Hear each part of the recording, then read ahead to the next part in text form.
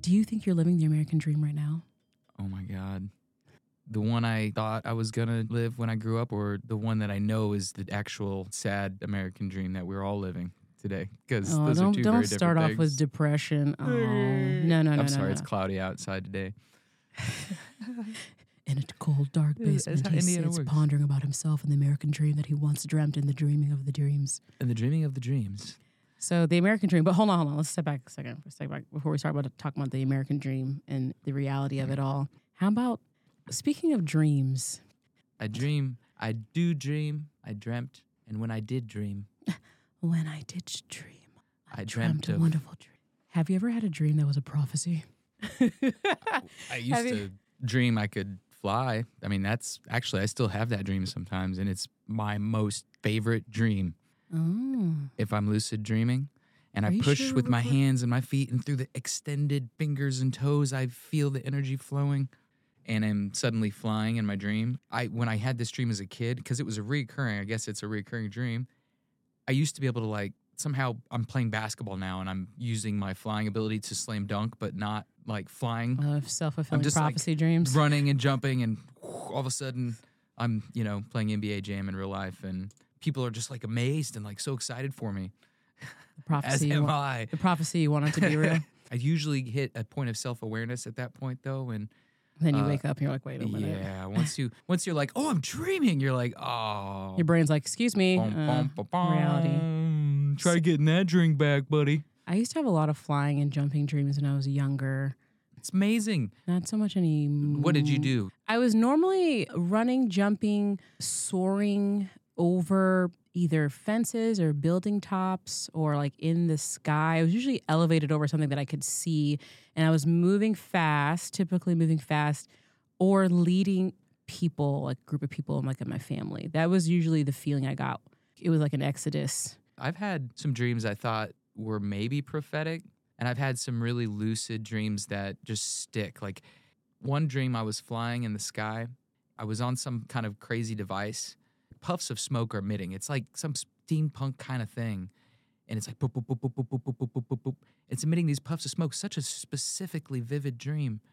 And there's some other guy flying in a device, and it's adjacent to me. So I'm controlling this thing, and I'm in a single passenger flying apparatus, and I can't describe its shape really. I feel like it's so small and close to the body, it doesn't have much of a shape, but it flies and it carries us around, but maybe it has wings, small wings or something to help it glide.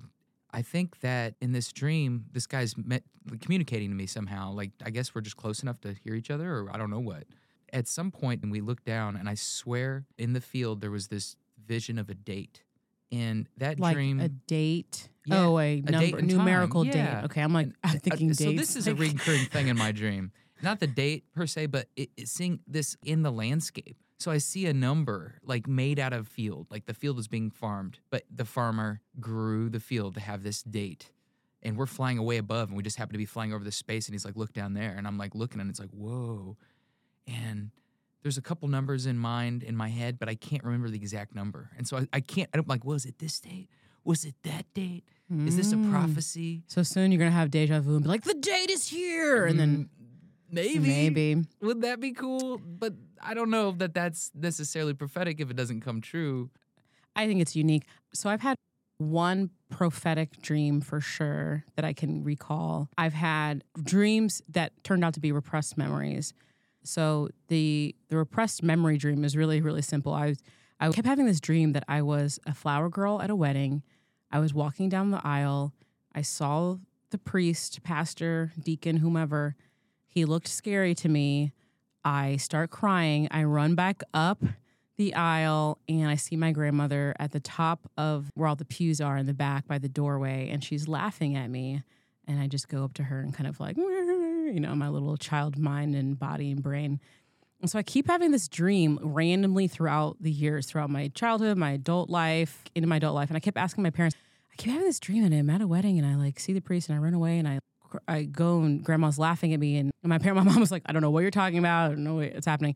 And so finally, randomly, I want to say maybe within the last 10 years or so, I bring up this dream randomly at a family, I think it was Thanksgiving. And I just happened to say it at the table, and my uncle and my aunt were there, and they're like, that was our wedding. You were 4 years old.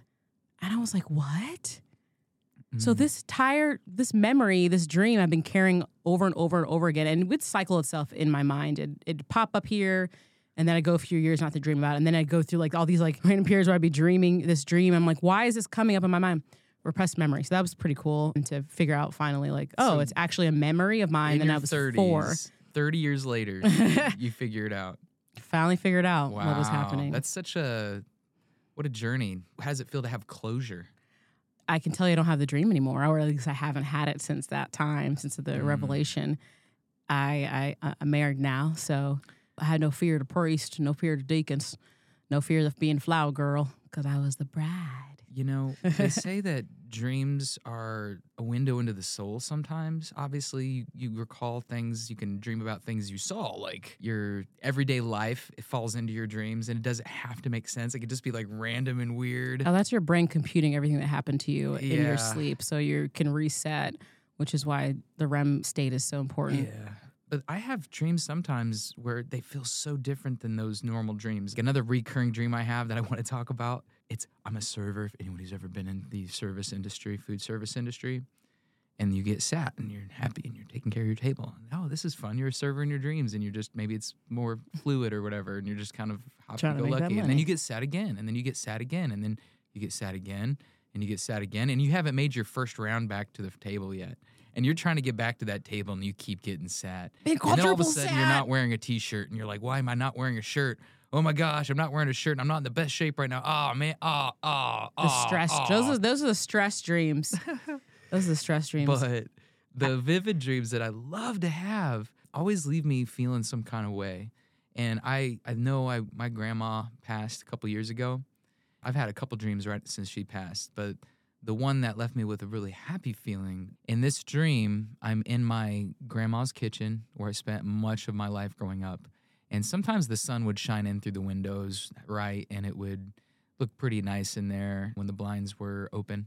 And I'm in this kitchen that I grew up in, and I'm sitting in it, and I'm watching a family in this kitchen. And the kitchen is remodeled. It looks like amazing and beautiful, kind of like my kitchen I grew up in, but done kind of in the modern way, probably by somebody who's really crafty, who can make the most of the space.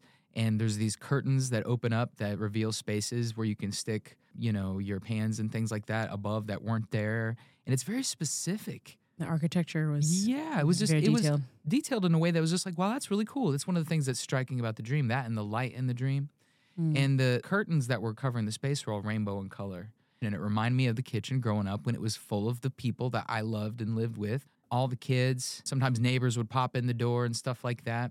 Except it's a black family. Now, this dream is after I married you, right? So there's other things influencing it. My wife is a very, I think, influential figure in her community, wherever she's at. And so I'm really proud of her. I like to think she's rubbing off on me. Anyway. Oh. Yeah. So there's a black family hanging out in the kitchen, and it's like you can see it's a mom. I don't know if she's a grandma or mom, but she's kind of managing the sink and stuff, and she means business when she's going about her business, and she might be talking to some people, and there's some people on the back porch even extended out there because they can't all fit at the table. And you see some of the kids back there, and you see them, they're opening boxes and doing something with what's in the boxes. I remember that specifically. It didn't have anything to do with anything, but the details were there. We're back in the kitchen, and I'm now talking to them at the table. And I'm recalling how this used to be my grandma's kitchen, how I love what they did with the place, and how it looks so much better than it used to. And then we're all sitting there talking. Out of nowhere, we get a knock at the side door. And who's at the door? Now, keep in mind, my grandma passed a couple years ago, and before she passed, it was just a year prior, is when my Uncle Bob passed. Yeah. So all this stuff is fresh in my brain. Anywho, Uncle Bob comes to the door. Except it's not just Uncle Bob. It's like this weird version of Uncle Bob. In an alternate reality, he's a park ranger, but like in Australia, because he's like wearing a vest and like a hat that would be appropriate. Like it's winter and you're wearing... for somebody wrestling an alligator or a giant snapping turtle or something. Yeah, maybe he's fishing Bob. And he's being him and being kind of silly and kind of making a little bit of an ass of himself, but then walking out the door. And in just a way that was kind of funny. And then the mom of the place was kind of like, okay, Bob, okay, Bob, and was kind of like told him to get about his business because he was taking over the conversation that we were having. And then we went back to the conversation, and then it turned to the fact that my grandpa lived adjacent to a man who owned a farm. It's unique because in all of Franklin, there's one farm within the city limits, and that's this property across the street from my grandpa. And it was owned by a black man and his family who lived there. And when they moved to go be with the rest of their family in New Jersey, they sold their property to my uncle, who lived across the street for a while, and I helped him out on the farm and did some things out there. They had an orchard back there, right? Oh, they had an orchard in the back. They had deer that would come up there. When Franklin flooded, if anybody ever wants to look that up, they had this huge flood that was a FEMA event where they showed up, and now we've got a presence in Franklin. But it was on CNN because there was this picture of this pontoon boat just kind of floating away in the middle of, like, not in the middle of Franklin, but in this stretch of the trees. And his boat had started to float away because the water rose, right? And it was just funny. But anyway, going back to the dream, it was just a unique insight, and it felt like real and the light. And I just remember my grandma's presence in the dream. And like, oh man. We'll give you a second to compose. So the light in the room, the curtains. Yeah, but it felt like she was in there, and I just remember waking up crying. Like happy cry. Oh, you woke up crying? Yeah, dude, that's why it hit me like that. Where was I? I think I told you about the dream. I don't think you did. What was I doing when you woke up? I don't remember. I'm not gonna, babe, I'm crying. I was probably just like, eyes were wet, kind of like, oh man, but who knows? If I talk in my sleep, you tell me. That's amazing. You've talked in your sleep sometimes, but it's not a recurring thing. That's really beautiful. Yeah. Aww. That was good. That's good. I love the detail and all the multiple components to it. And obviously it pulled in stories from your past and your present and your reality in this way that if you break down some of the themes, the remodeling of the home, the different family, the joy you felt with these new people, and then the merging of your current family and family in general and the joy that was in that space in the kitchen, and then Uncle Bob just kind of like showing up and being himself, but alternate reality of himself, and then, leaving, and all of these different people are very familiar with each other. I don't know. That is something to wake up and be joyful and have joyful tears for, especially, recalling the fact that I did. I felt very welcome. I felt like familial, like community sort of love. And I love that feeling when I feel that out in public and when I feel that out and about. I married a sensitive man. But it's okay. It's all right. I love it. That's one of the reasons why I married you. Why I fell in love with you is that compassion. Yeah, I love that. Thanks for sharing that again. Yeah.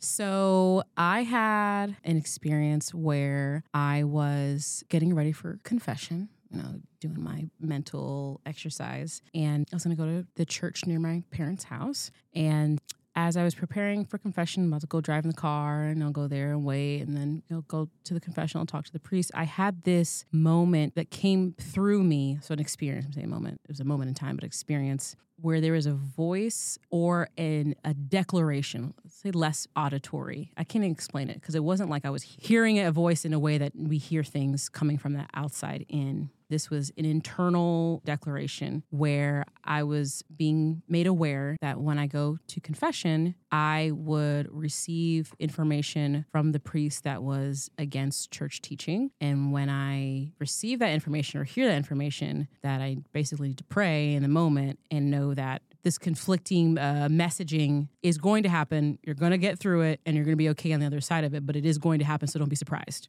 This is me colloquially kind of summing things up. Paraphrasing. Premonition. So I'm like, wow, that's really weird. But the emotion behind it was so strong and so certain that I felt very confident going in, but also like, interesting, this is weird that I'm even having this kind of experience right now. So I go to confession. I say my business. The priest gives me his feedback and reflection, and it was exactly how it was laid out. He said something that was like, I know is against church teaching. If I had gone to 20 other million different priests and I had gone to friends who were devout Catholics and said this experience, I would have been like, what? I don't know if I've shared it with other people as much as like I've shared it with you, but because I think part of that experience was that it was going to be very personal to me. So I prayed in the moment, and then I basically left confession, and I was just like, this is really weird because what he told me is not church. We don't do that in the Catholic Church. And I don't know what was trying to infiltrate, what was trying to attack me or the priest or whatever. But there was some spiritual something going on there. And I believe I was being informed of what was going to happen.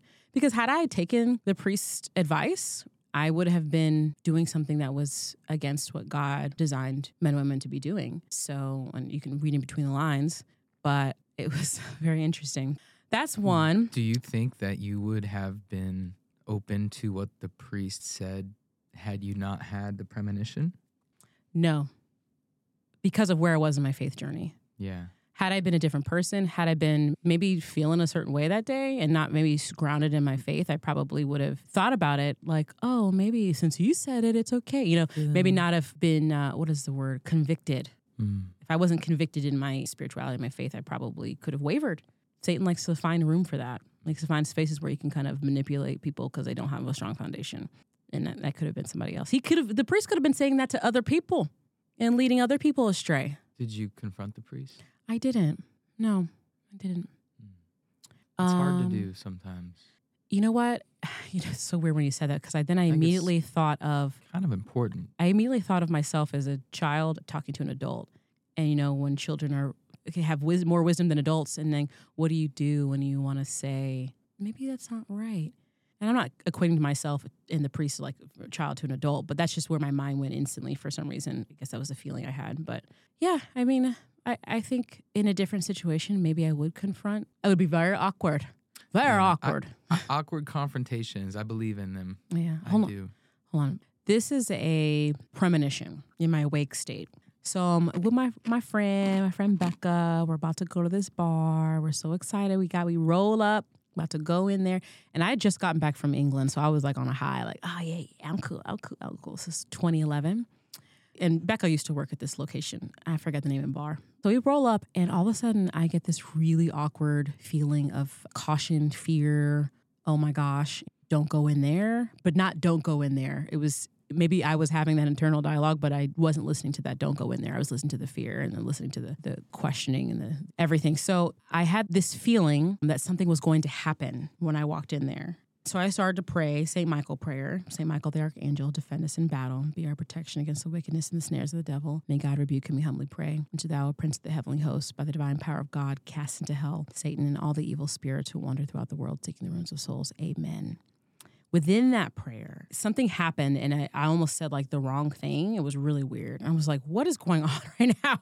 I was like, what is happening? So I restarted prayer. I finished it, and then I'm ready to go into the club.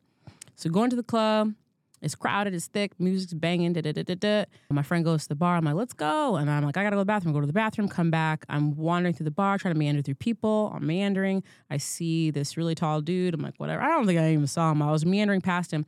This dude who's like 6-something, is much taller than me, much bigger than me, kind of like turns to me and like bucks me as if I'm like impeding on his space. And I'm like trying to tell him, oh yeah, it's loud, in the club. I'm like, yeah, I'm just trying to get to my friend. She's at the bar. And he's like, no, what you doing? You might. And I was like, whoa. Was he mad that you weren't taking his advance? He wasn't trying to advance. Okay. I was just in his way. I was expendable. It was one of those things where if you stepped on somebody's shoe and then they want to fight you immediately, that's literally what it was. But I stepped on my shoe, I remember that. I remember not stepping on somebody's shoe for me to have that kind of emotional. He was ready. He was ready to buck and knuck and buck and fight and throw down and choke somebody out. World. So I tell him I'm just trying to get to my friend. And then he picks me up on my throat, throws me up over the bar. My fedora flies off the bar. I remember looking up and the spotlight hitting my eyes and my face and me thinking, what is happening? What just happened? How did I get here? The spotlight's in my face. I've been lifted up over the bar. I hear my friend Becca being like, I was behind her. So all of a sudden I'm next to her, like at the bar. And she's like, what's going on? So she's getting in the guy's face. And I just kind of see that out of the corner of my eye. And I'm waiting for something to happen. And I'm kind of frozen. There's no help to be found. At least it seems so long. And finally somebody came over, some security person got him. I was eventually placed down somehow. And then he left. And My friend was like, are you okay? Are you okay? And I was like, thank God somebody came over and dealt with this dude. But I was kind of like, oh, yeah, it's cool. Like, no, whatever's fine. I'm cool. But I was trying to shrug it off. It was total shock. Total shock. Something like that would hit you hard like total, a boomerang. Just total shock. After. And I tried to brush it off like I was, whatever. I had my little drinks, had my fun. We hung out with some friends afterwards. And I was telling them what happened. And man, when I got home, I just cried so hard. And I realized what had happened in the car was a warning to what was going to happen inside the bar.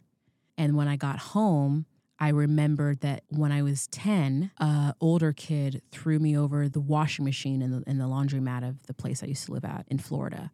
I mean, he threw me over, but he choked me, lifted me up in the same manner, just hands on the throat because I called him a rat face. I remember that specifically. I called him a name. I don't know what he did. He probably pissed me off or whatever. Kids being kids, and I was trying to do my little like, if y'all offer each other just a little bit of dignity. Well, it was kids going back and forth, but I remember he was a bigger kid and he wanted to choose violence. I forget how that scenario ended. Maybe I was able to get loose or whatever. I forget. I can't remember that far because, again, shock, right?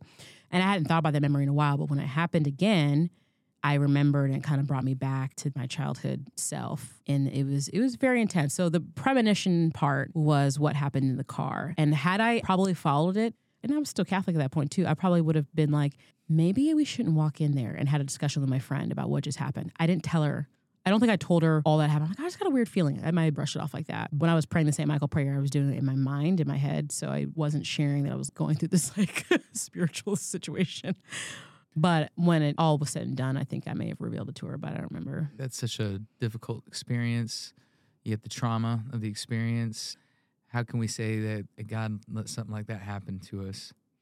I will say that getting tossed like that, not pleasant, but maybe the lesson of the premonition could prove valuable. I mean, hopefully we don't have something dark like that. I had a similar experience once with a premonition. It's almost validation of the spirit to me. It really hit home. It was heavy. It's not the best experience, but it really shed light that God is real and he's trying to talk to you. Yeah. He's trying to talk to you, and sometimes it's not like a loud like your parent yelling. Sometimes it feels different. Man, I remember seeing my life flash before my eyes one time up on a monkey bars when I was like 7. And I'm just like, oh my God. And I didn't know how I didn't fall. And I remember telling my mom when I got home. And I'm like, how did that happen? What happened? There's no reason I should have fallen. And I'm like, God caught me. Now, I don't remember if that's exactly what happened, but it felt like that at 7 or however old I was, because I was walking up on top of the monkey bars, the top of the top. Like, I can do this. Look at me go. You were doing the top. All those kids, we unassisted, used to do that back like in you were the day. a gymnast. We were all gymnasts. I should have fallen, and I somehow didn't. And I did fall a couple times, though. Here I am. We fall and we get back up again. What's that line in that Batman Dark Knight where he I get knocked down and I get That's up not again. what I was referring to, but it was like, why do we fall, Bruce? To learn to get ourselves back up again. Was that Alfred when he's in his deathbed? Who was that No, saying that? it's Alfred talking to Bruce Wayne when he falls down the pit. Alfred sounded kind of pitiful there. Sorry. Well, I think I was trying to imitate young Batman, young Bruce responding. That's probably not how the scene went. My bad. So dreams are insightful. Dreams can be scary. They can be beautiful. They can be whimsical. They can be lucid. They can be I tell you what, premonitions. I think dreams are a bridge to the soul. And one thing I'm hearing about and wanting to look into more is how they could be literally the bridge to the afterlife in a way for us to kind of prepare ourselves for that. And I don't know much about much, but there's some old stuff that alludes to that I'm kind of starting to dig on and I'm going to look at more. But yeah, I believe it. I think that as people, we have our physical and we have our spiritual, and the connector between the two. I think dreams have a place right there in the connection. But speaking of dreams, back to the American dream. So America. What she's trying to say is, welcome to episode 4 of this light of ours. This light of ours. Truth grows when the spirit's aflame. Truth glows. Let's spread that fire. Welcome back. We are happy to be here. truthglows@gmail.com. Truthglows@gmail.com. And you can find us on Instagram. This_light_of_hours. On Instagram. Not ours. Our. Not HOURS. Hours. Okay, I'm done. I'm sorry. I'm being really ridiculous right now. I'm having too much fun with the microphone. So for today's episode, my wife was saying so many times, we're interested in taking a closer look at the American dream. Really what we are discussing is picking up off of a family conversation, talking about the show with the fam, and wanted to get some ideas. What do you think? What would you be interested in? And, you're not supposed to talk religion and politics with family, but... You said it's Thanksgiving Day. We're going to do it anyway. We're going to do what we're going to do. But we didn't get too deep, but we did touch on the idea that there's so many things that you grew up thinking that we're not the same. The lies we were told as children, the dreams we were trying to achieve that in fact were not full truths at all. Yeah, so, that's kind of one of the themes of the show, really. There's so many things that fall into that category. The tooth fairy. Remember my mom telling me not to crack my knuckles, that I'd get arthritis when I grew up. That's apparently a myth. What? You never heard that? Pop your knuckles? No, because listen, I come from an African family. Tooth fairy, Santa Claus, those things were not, Peter Pan. No, we're not. Those things, no. The family at least my parents. My parents are old school. When you grew up, what did they think about Christopher Columbus?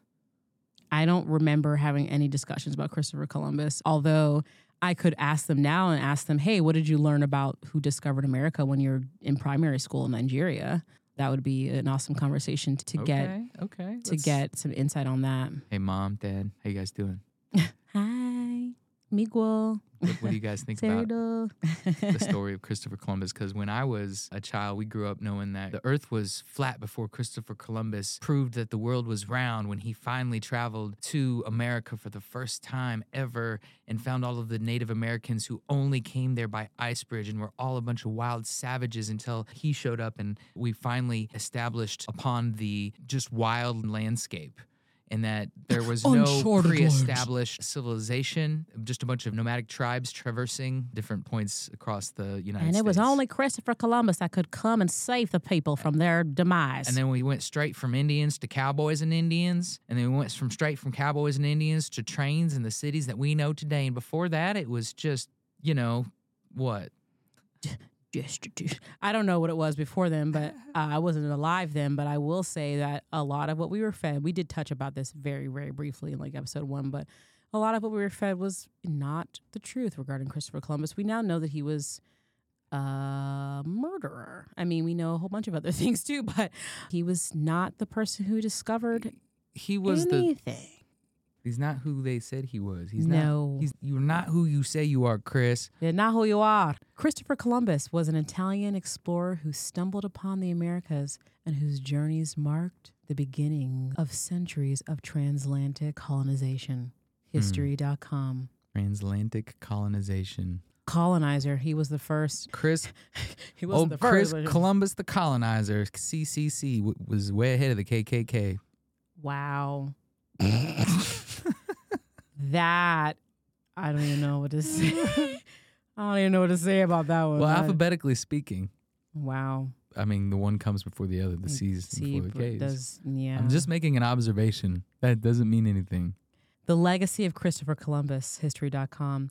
Christopher Columbus did not, quote unquote, discover the Americas, nor was he the first. But his journey kicked off centuries of exploitation on the American continents. Exploitation. Yeah. I remember learning that Christopher Columbus was this awesome voyager who sailed the seas and came upon all of the new people and the lies, He didn't really do any of that stuff in the ways that we were told. And I wonder why that lie was kept up. Why were we taught these things when we were little? Well, it's about... He was a savior of sorts. Supposedly indoctrination. I don't know.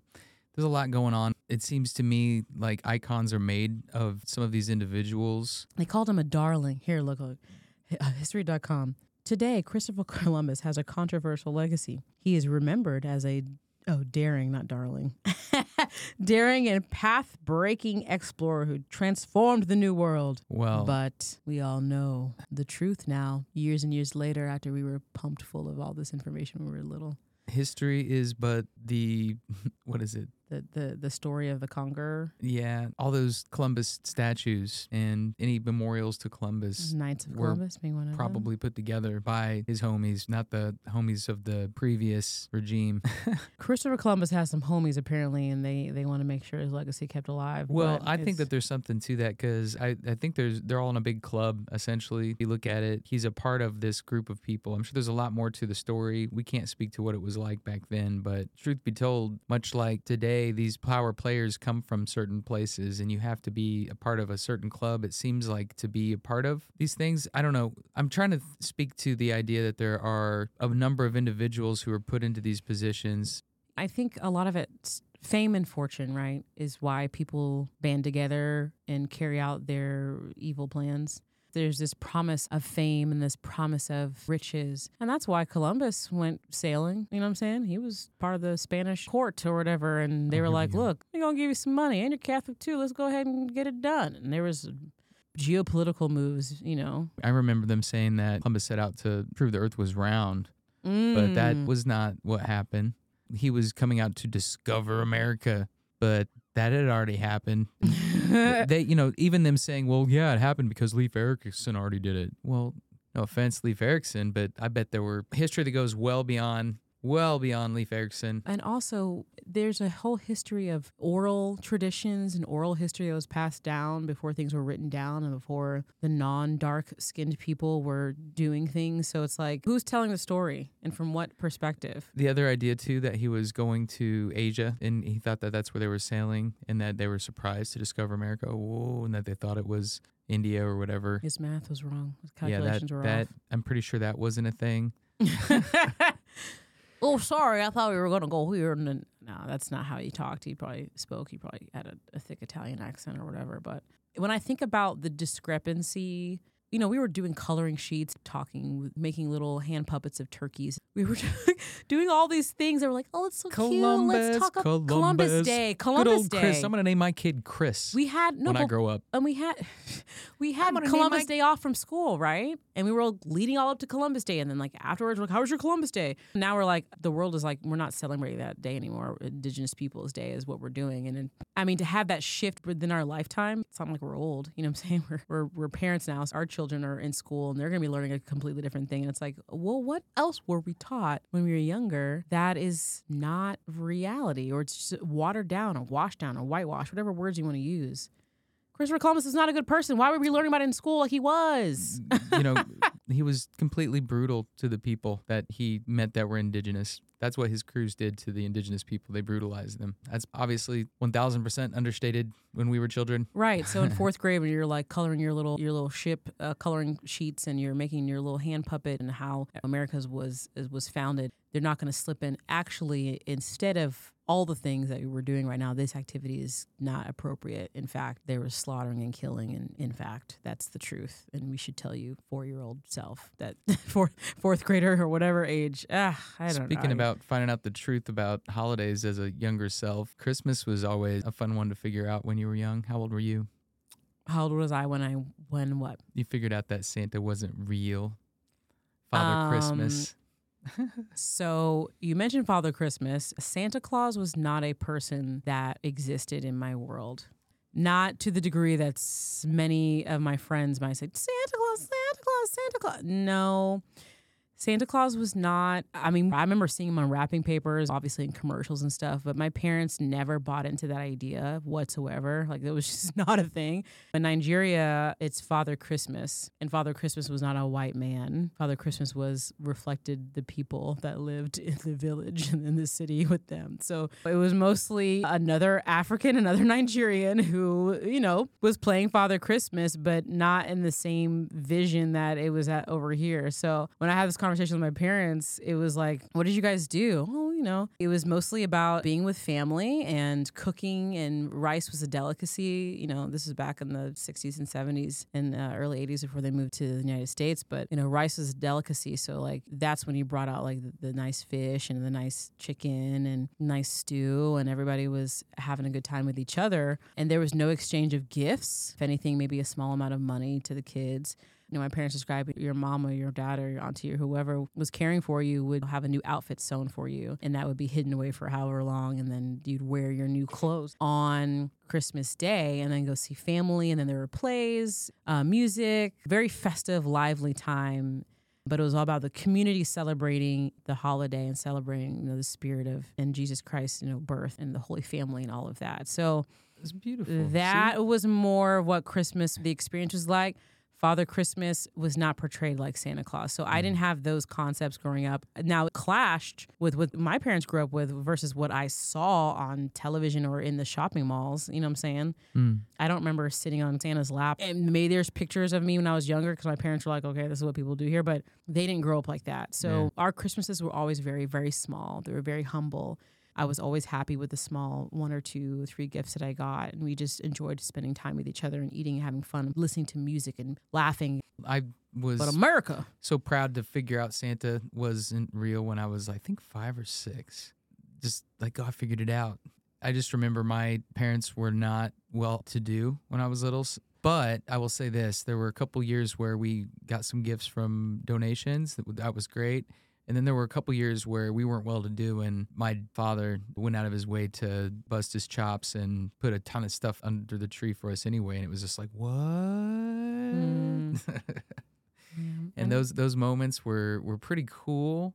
They managed to fluff up what was underneath there enough to make it a pretty special experience for us little boys, me and my 2 younger brothers who were all, within about a 6-year range of each other. So Christmas morning was so special, but it wasn't just about the presents. It was also about the presence of the Holy Spirit, I gotta say. And we had a great, great Christmas Mass every year at Good Shepherd Lutheran on 31 in Franklin. Going to those services, going to grandma's house before, and then going home and then falling asleep. Those were very special, like romantic moments. And grandma and grandpa and mom and my uncles growing up at the church, they all made a big deal about giving Holy Spirit and giving Jesus his due. Absolutely. On Christmas. And I can't help but have noticed my whole life since I was younger, and my parents would talk about it. And crazy Uncle Bob would call Santa Satan growing up, just because you can turn the letters around. It was like, just don't sleep on the Santa myth. It's not just all fun and games. There's some temptation there, and I think there's something to that. I think that the Santa idea isn't evil in nature, but I do think that it could be a tool to a darker nature in some people because of the way that it is a lure, and it's a lie. Santa is not real. There's no one who comes down the chimney to give you gifts under your tree and you leave him cookies and milk. That is, I don't know what that is. Yeah, who is that? Who does that? So we don't celebrate Santa Claus in our house. Santa Claus isn't in our house. No, we don't talk about Santa Claus. We've eliminated him.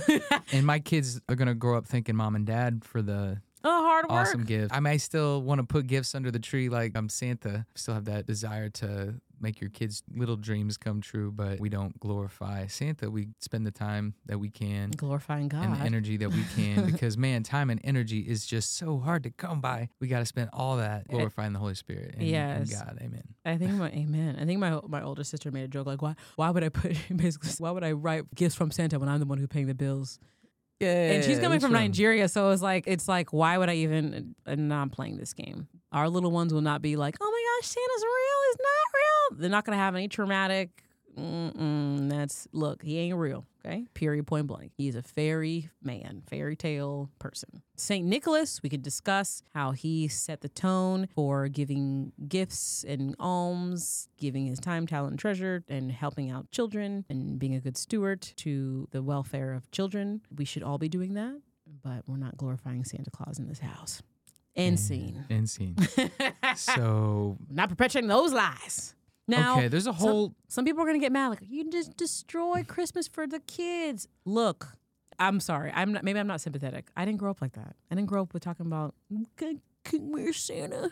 Where's Santa? Is he coming down the chimney? I sang the song because they were around, but that's not what we was doing. We were just happy to be with our family. Well, St. Nicholas was known for his generosity and kindness, particularly toward children and those in need. So the idea of Santa goes beyond that too. There's a Dutch Sinterklaas. It's a contraction of St. Nicholas. It's celebrated No, but I So think Saint Nick, I Saint think Nick, I think you the raise a good point. transformation of Saint Nick into Santa is natural, I think, but the lure that you talk about, the which lure, is the modern incarnation of Santa, and then the push to buy gifts, push to buy gifts, the commercialization, and the integration into the corporate infrastructure of the modern world is it's a trap, and it's something I have such a hard time with. The Holy Spirit. I want to buy everyone all the presents. Well, so bad. I want to be Santa. What do you want for Christmas?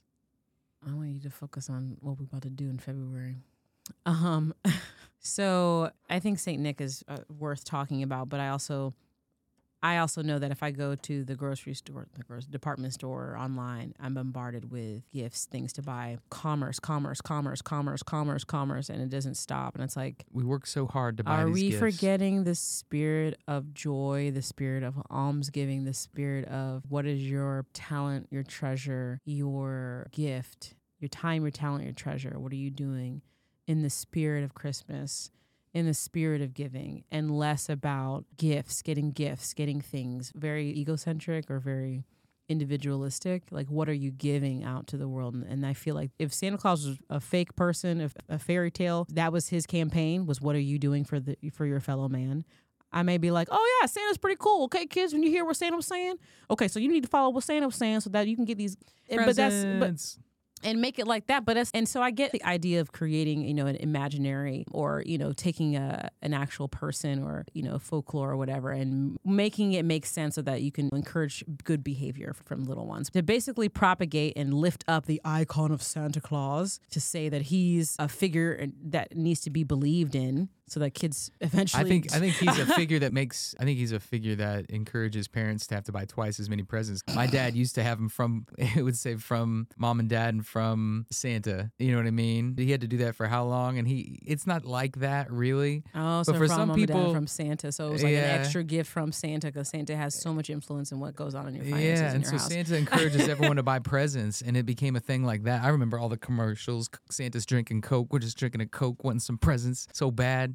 Can't wait to see, oh, look at this new Hot Wheels set. Oh, look at this new, Nerf bow and arrow. Oh my gosh, check out this new Nintendo. And then pushing Daddy, all these kids. Mommy, yeah. Can I make a list for Christmas? And I'm gonna make a list for Santa. I'm gonna put it in the newspaper, and the newspaper's selling toys by putting letters to Santa in their newspaper. Imagine these kids who have no money are being like, oh, this is what I want, this is what I want, this is what I want, this is what I want, this is what I want. What are you doing, child? Are you helping out mom and dad? Are you being kind to your brothers and sisters? But Santa is an icon. And much like Santa, there are many icons in our landscape, in our TVs, on our newspapers over the years that have influenced Set a us. precedent. And much like we have to work really hard to pay off that Santa bill. Oh my God. Going back to what came up in the family discussion. So we're asking everybody about what we should talk about, or we're kind of reminiscing on what we're leading into. And who was it that brings up this awesome topic? The protege, Young Lucky. Young Lucky. He's the oldest of the four, though, and so he's not so young anymore. He's finally, 14? Grown into a man. Ready to drive, he says. So Lucky pops over to me and says, Henry Ford and the American Dream and the 40-hour work week. And I said, go tell your father. And he got so excited. He's like, steps over to you and sits on the couch and is like waiting for time to insert into conversation, because we've trained him very well not to just abruptly insert himself into adult conversations. And he's waiting. He's like, okay. Well, what about the American Dream, Dad? What about the 40-hour work week? Lucky is a and I was history like, buff. yes. He doesn't have a crazy Uncle Bob, but he has a crazy dad who pushes him and stuff. So he doesn't just believe me, kind of like I didn't believe my uncle with a lot of the crazy stuff that he would say. Some of which actually, a lot of which is turning out to be true. Maybe that's why he was so crazy.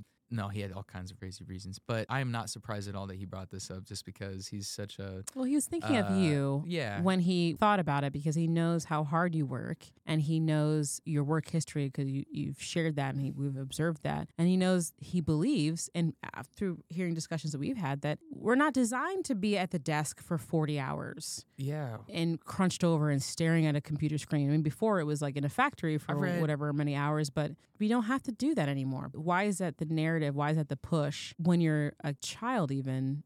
And so all these falsehoods that we were taught, Christopher Columbus and Thanksgiving Day and all the pilgrims and And the natives, they were having snacks and eating turkey sandwiches and having a great time. I'm sure the Indians celebrate Thanksgiving too, because it was such a joyous convention of the people together.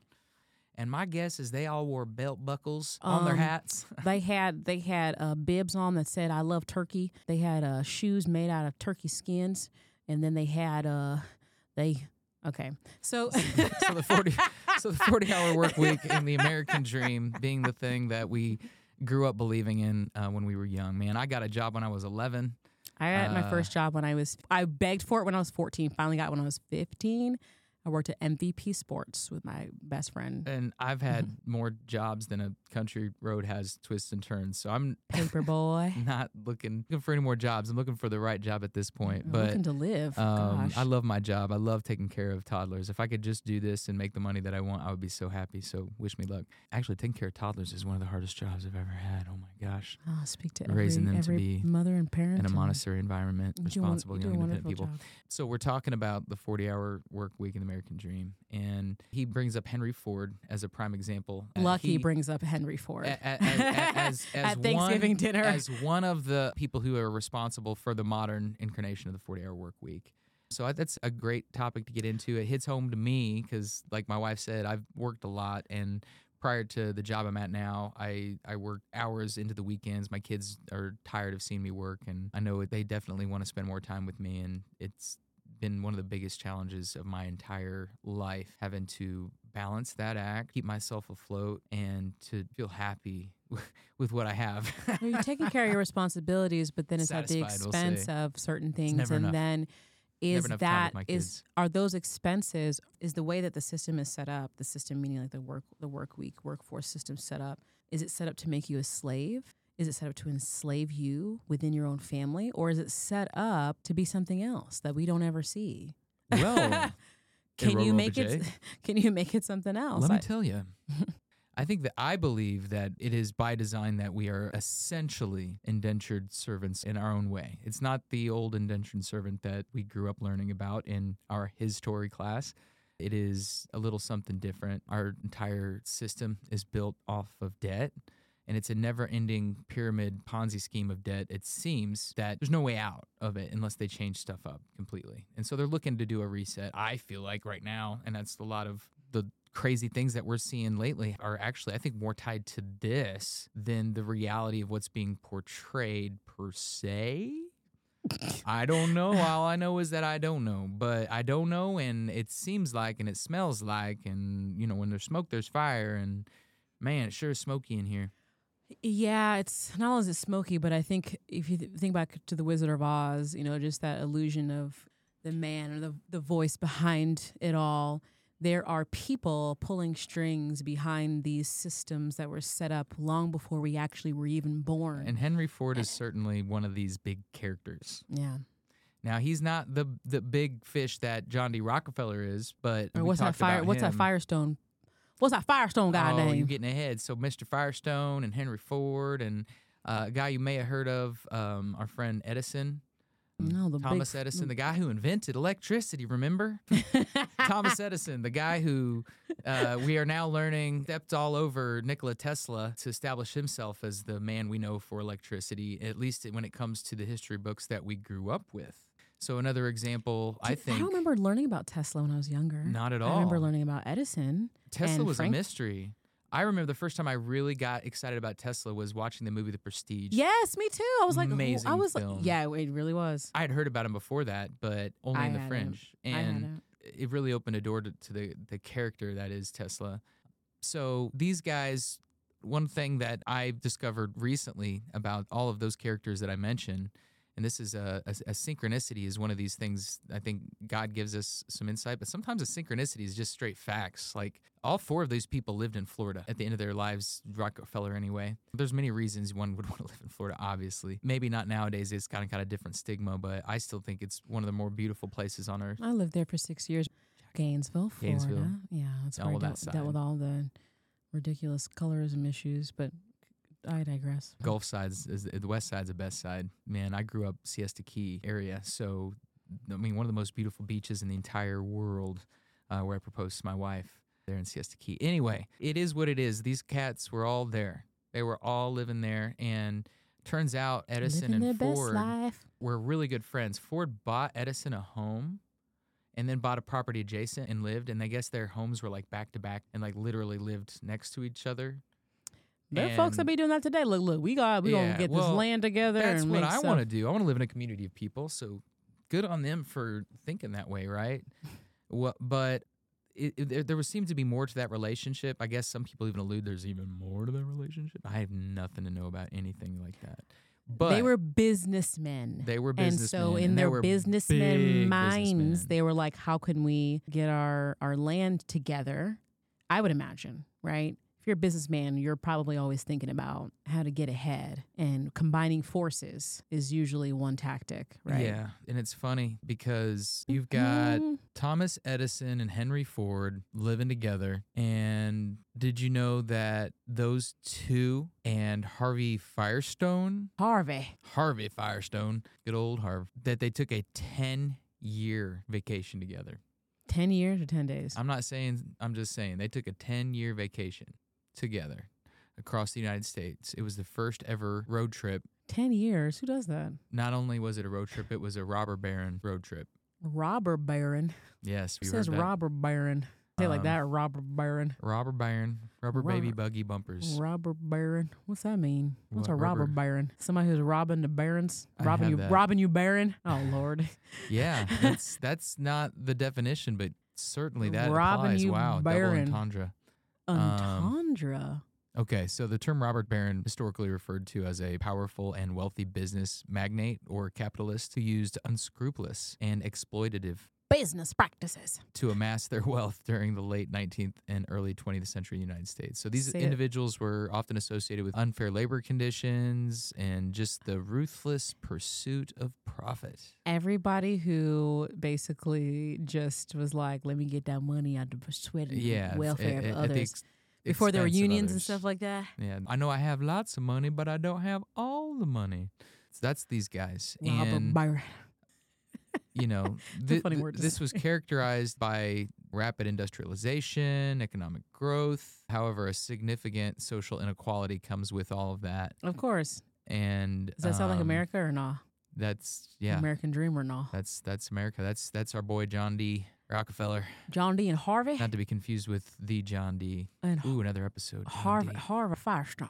Yeah, and our boy Harvey. So they take a 10-year road trip. They go all over America in their Model Ts. Woohoo! We got the car. You know, they're camping. They're like, hey, let's go on this road trip and let's show off our cars. So they've got newspapers and there's magazines, you know, chronicling their adventures across the United States this whole time. You know, I'm sure it's a huge for the American people to perceive that at the time. You know, Well, very Edison influential. Edison didn't he have some hands in mass communication? Like wasn't he one of those guys who helped build the camera and motion pictures? Telephone, telegram, all that. He was responsible for a lot of the communications that were going back and forth, in addition to taking ownership of the world. But it's funny because, you know, all these cats had their own thing. Edison helped solidify that there would be no free energy, essentially.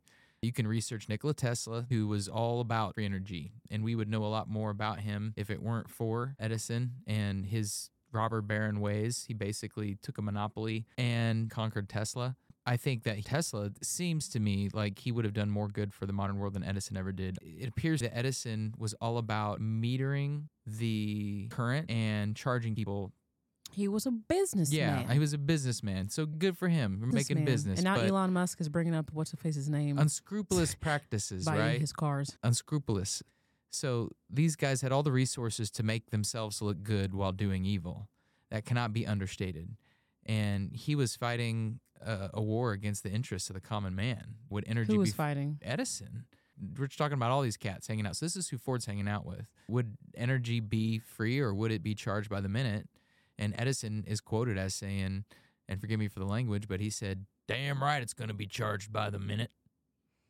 And Is that how he said it? I don't know what his voice sounded like at that age, but there is a recording of him on air with Henry Ford and our boy Firestone, maybe during their tour, and they're all just upselling what the American worker needs to become. You know, how the young worker in America is so much a potential and how he can be anything as they're selling Henry's new 40-hour work week dream that eventually became, which all started with this tour that they took together. But what are the odds, though? What are the odds that these two men, both who helped potentially solidify us in this industrial serfdom, servitude, slavery, that they were living together?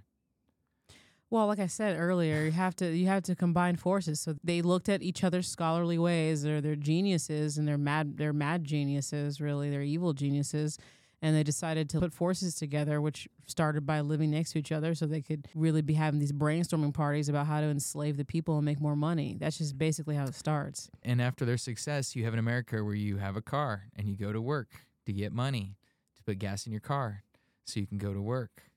And all while we're on this awesome floating rock on the space, paying bills. Oh my God. And the bills have gotten so much harder the last couple of years. But it started with each family getting a Model T. And how did they advertise that? By taking this road trip, getting it publicized, brainwash the masses. They start their trip off by going to the World's Fair. Now, again, this is another trip I don't want to go too deep into, but the World's Fair I don't know, they're now kind of being considered another sort of charade within the game itself, as a way to kind of introduce these new agreed upon systems of technology while also revising history. And you can look at this. A lot of these world fairs had these amazing old technologies and buildings that were kind of on display and then never on display ever again, and supposedly were built just for that occasion and then burnt down. And you have these huge fires that tend to occur. And I have this T-shirt from 1984 when I was 2 years old that says the World's Fair on the front, and it has this ball of fire on it. It's a cool shirt that I still have, tiny little shirt, but that symbol now is like catching my attention because supposedly there was a lot of revisioning going on. And the idea then is that these guys were doing the same thing. So here they start their trip off with the World's Fair, and now we're going to make our own way of living. So back up for a second. World's Fair, basically a big exhibition of things going on in the world, right? Yeah, so these things would in pop China, up in we these have big da cities. da da da da. In There's a famous Tokyo, we have da da da da. in Chicago where Tesla, I think it was Chicago, had these electric wireless remote control boats on display. He had some amazing displays of energy, wireless energy, way back in the late 1800s. Now I'm thinking of that scene from, what's that show we were watching recently? Oh my gosh. The Variant, low-key. Oh gosh. The scene with a guy, what's his face, is showing all this. He's displaying this like amazing new technology that he has to the population that's there. And it's this new thing. And people are like, oh, I want to bid on that. I want to bid on that and bid on that. But the time set is back in like 18 or whatever hundreds of. So I just had that visual of that example, but it was one that made it current for me since I watched the propaganda that was on that particular show.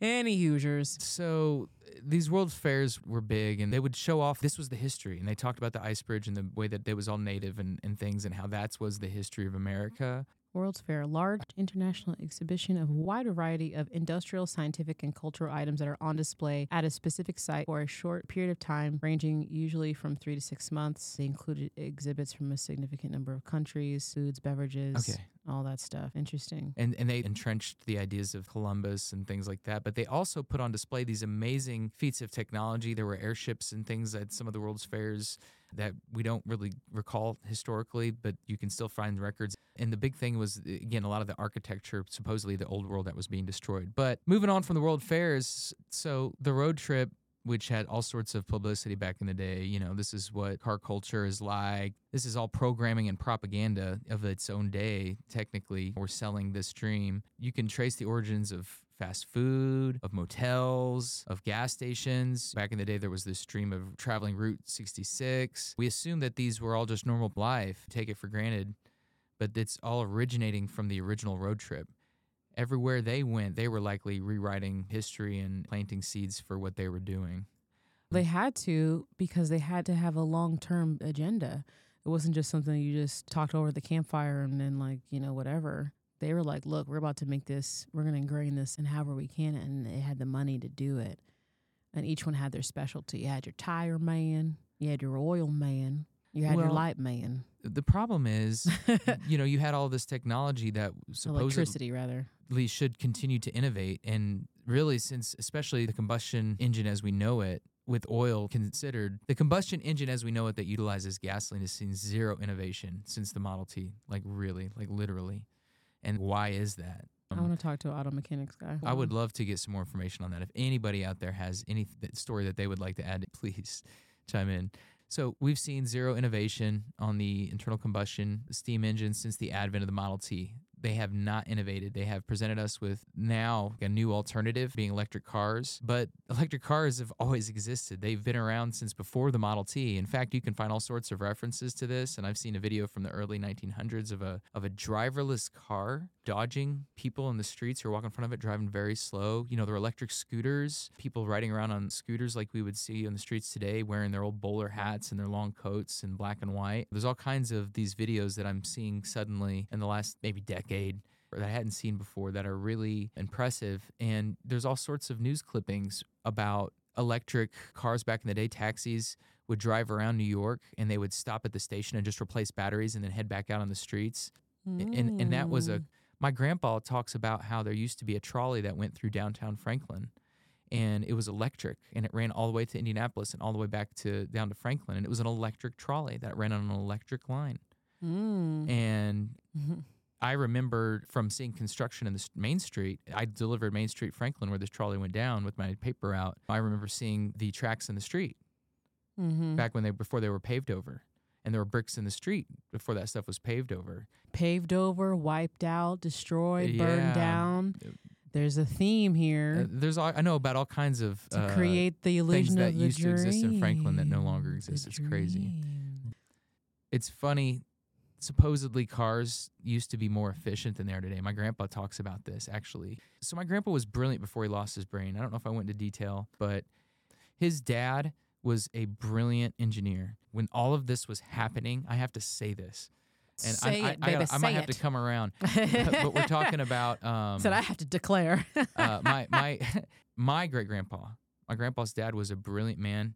He was known as the brilliant engineer in Franklin and ran the only gas station in town, and my grandpa and his brother worked there after his glory days, mind you, as an engineer and as a young man working in that town. He used to work on the trains that would come through town, the trolleys that would come through town, my grandpa would tell me, and his claim to fame, and something that everyone in the family was always proud to say, my crazy Uncle Bob and my mom would always say that when Ford Motors was getting it started up in Detroit and they were having troubles solving issues with their engines, they would call him.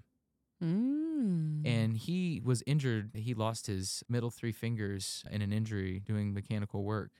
And at that point, he became just kind of like an expert that would call out the shots. And that was during those days that they would call him to solve problems. So he was brilliant, but he, during the Prohibition era, lost his mind to alcohol. I don't know the true story of what happened, but I know it was miserable for my grandpa growing up with the way his mind deteriorated. But we know that they were poisoning alcohol back in those days and stuff too as a reaction to Prohibition. And Franklin was a polarized town, I guess, when it came to Prohibition, so there were both sides of the fence. But he was an alcoholic during this time, and he lost his mind to alcohol. His fortune was later, after he passed, taken by another man who married temporarily my great-grandma after his death and then left. And so my grandpa was left with nothing. But my grandpa grew up a brilliant man in his own right. He had seen his dad dig the town pool and was a mechanic and seen all these amazing things as a kid. His older brother, grew up to be a test pilot for the Air Force and died heroically in a wreck. He was actually more of an engineer than a pilot, but he was riding along with a pilot who was flying and who wrecked the plane that he was working on.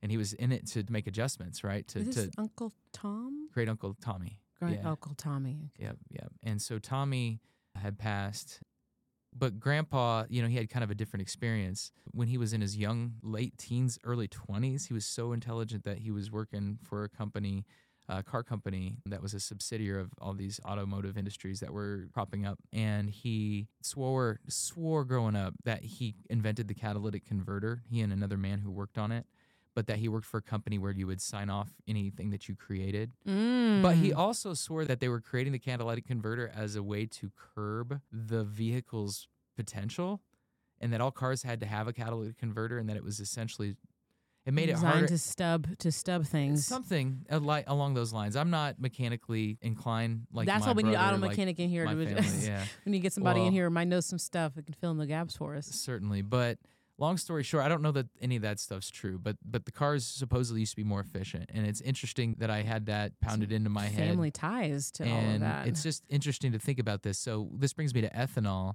So turns out, synchronicity here, ethanol was what Ford wanted to run all these cars on. But when Prohibition started, they made ethanol illegal too. Why? Because, you tell me why. It was included. They made a whole bunch of stuff illegal for what reason? So what reason was Prohibition really started? So here you have some competition to Big Oil. You have Rockefeller, Big Daddy Rockefeller, who's established, who is the founder of Standard Oil at the time. Ford is not necessarily buddies with Rockefeller. He's not. He's buddies with these other cats, but Rockefeller is something else. He's a big fish. These guys are young robber barons. They're not the OG robber baron. So you've got Rockefeller, who's got influence, and then Prohibition starts right when the Ford's cars and things are taken off, and Ford wants it to be so the farmers can make their own fuel. Yeah, he's got his own ethanol factory, but he's more into making the cars. He's trying to find ways to make rubber. He's trying to find ways to get in on the fuel game, but he can't compete with Big Oil. So this is a way for him to get in and that's and probably why get he's trying to go started. after the Amazon too. Sure. Some people think that Ford was a good man, but there's all kinds of dark stuff about that guy. But Definitely dark. Yeah, we'll talk more about that. But let me keep going. Can't keep up with Rockefeller, and ethanol is now illegal during Prohibition. So let me get back to the catalytic converter because this is important. So my grandpa swears he converted the catalytic converter, but then I have to mention this. My grandpa, when he was a young boy, like 5 or 6, he dove into the pool that his dad had built for the Franklin City pool. It's still there today. And he cracked his head on the bottom. They had to pull him out and resuscitate him. They say when he was, I think, 23, he had 2 brain hemorrhages back to back where he incurred seizures and there was bleeding on his brain. They had to do an emergency surgery. And as a result of the surgery, he had weird short-term memory problems. I don't think his long-term memory was really an issue, but it's just something I want to keep in mind. Like I keep in mind when I tell any of Grandpa's stories. So I always question, did he really invent the catalytic converter? I cannot prove that he if it was invented the catalytic this converter. sounds like it was after his injury. These events, as far as him working in the factory, were before his injury, so that will probably be deep in his memories, Yeah. right? His Yeah, like already but secured. For I the would most love part. to research that paper trail. Yeah, well, and research. But Your this family man, history is, like, after super- a scrambled brain, he built his own house. He dug a basement under his own house. He built telescopes. He polished his own lenses in his basement with tools that he procured and built. And he would just like sell this stuff and build it and sell this stuff and build it and sell it impulsively, though, because of his brain problem. But he cleaned house when I was a child, leaving nothing to show for any of this stuff. It was a part of his condition. He could never settle. He was always nervous and could never keep himself relaxed. That telescope, though, you remember looking through it as a kid, right? Yeah, I saw the moon. So big, man. You could see all kinds of stuff up there. But I used to follow him around, and he would, forget his measurements, and they had just taken. He once drove off at a gas station and took the pump with him. Were you there? Things like that. No, but my cousin Chris was. It's funny, when the pandemic started, they took ethanol away. You remember that? They took ethanol out of the gas. So they say they're making fuel more efficient, right? But they have all this stuff in fuel that doesn't belong in fuel. They've made fuel less efficient in our lifetime, I swear. And when the pandemic started, they took ethanol away. My dad used to always say, don't ever buy BP gas because it's like water. Yeah. Because they be doing stuff to that And gas. it And you'd be like, runs why down do your I engines. It have makes to your go? cars Why do I break keep down going to quicker. fill up when I really just is something's But going on with I the remember gas? my grandpa going on about that one, and he was kind of late in his life, and he was already losing it by then a little bit, if you know what I mean. But I think about it in the synchronicity between his life because of his father's life, and that not so long ago, Henry Ford himself may have actually known who my great-grandpa was, if my great-grandpa was literally the guy at the main factory that they were calling on, which was the claim. He would do a lot. It's too bad he had to fall apart. The family's wealth was taken. Anyway, when Ford started his auto industry, he built it on ethanol and had it to where you were basically running these cars on vegetable oil, seriously. So there's even proof that Ford had a hemp car and he was ready to mass produce it at one point. And this was probably all before Prohibition ended, because once Prohibition ended, marijuana became illegal, as did hemp products. And it wasn't until recently that hemp has become a viable option because it's so making affordable. hemp milk now. But it's funny because when one line ended, the other one began. And so, they ended hemp at nylon and all this other stuff comes in. But there's proof that this technology exists, the ethanol and all this fuel stuff, and that to the end of the oil robber barons, we are being misled, essentially. Then prohibition happens, alcohol is illegal, but not just booze, this fuel. And wouldn't you know it that when Ford finally agreed to stop using ethanol altogether, it was in the late 20s, just as soon as Ford stopped using ethanol and switched to gas, prohibition ended. Isn't that interesting? You know what? As I decide to further investigate on things, and I've done my own little digging, there's so much handshaking involved and arm twisting involved. And all of those transactions and deals are at the expense of the comfort and the growth of the American family. Certainly. So the 40-hour work week essentially came in with the advent of the Ford Motors kind of taking off. Now, it was presented as a solution to the 60-hour work week, to the 80-hour work week. The 5-day, work week versus the 6-day work week. And certainly it was and he was even given a raise, $5 up from $2.30 an hour, something like that. So that looks great on paper. Everyone's going to buy into that. But what's the ultimate price is now you've agreed to a system period, whereas beforehand those other things may have been in place because companies could get away with it. But it's not the system you want to adopt is a system where you're working more than you should be. It's like choosing the lesser of two evils. It's not what you really want to do.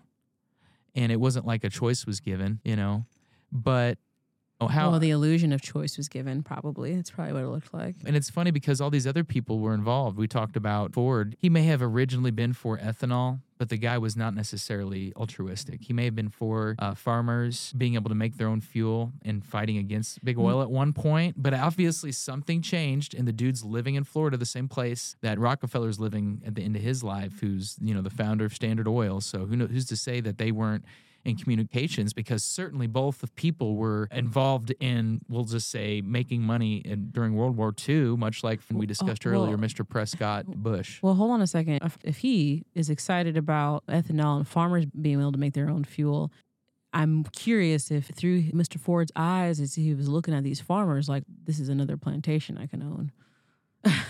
People, workers, enslaved. So Ford burned down part of the Amazon forest? Okay, so Ford wanted to build, as a part of his empire, wanted to make his own rubber.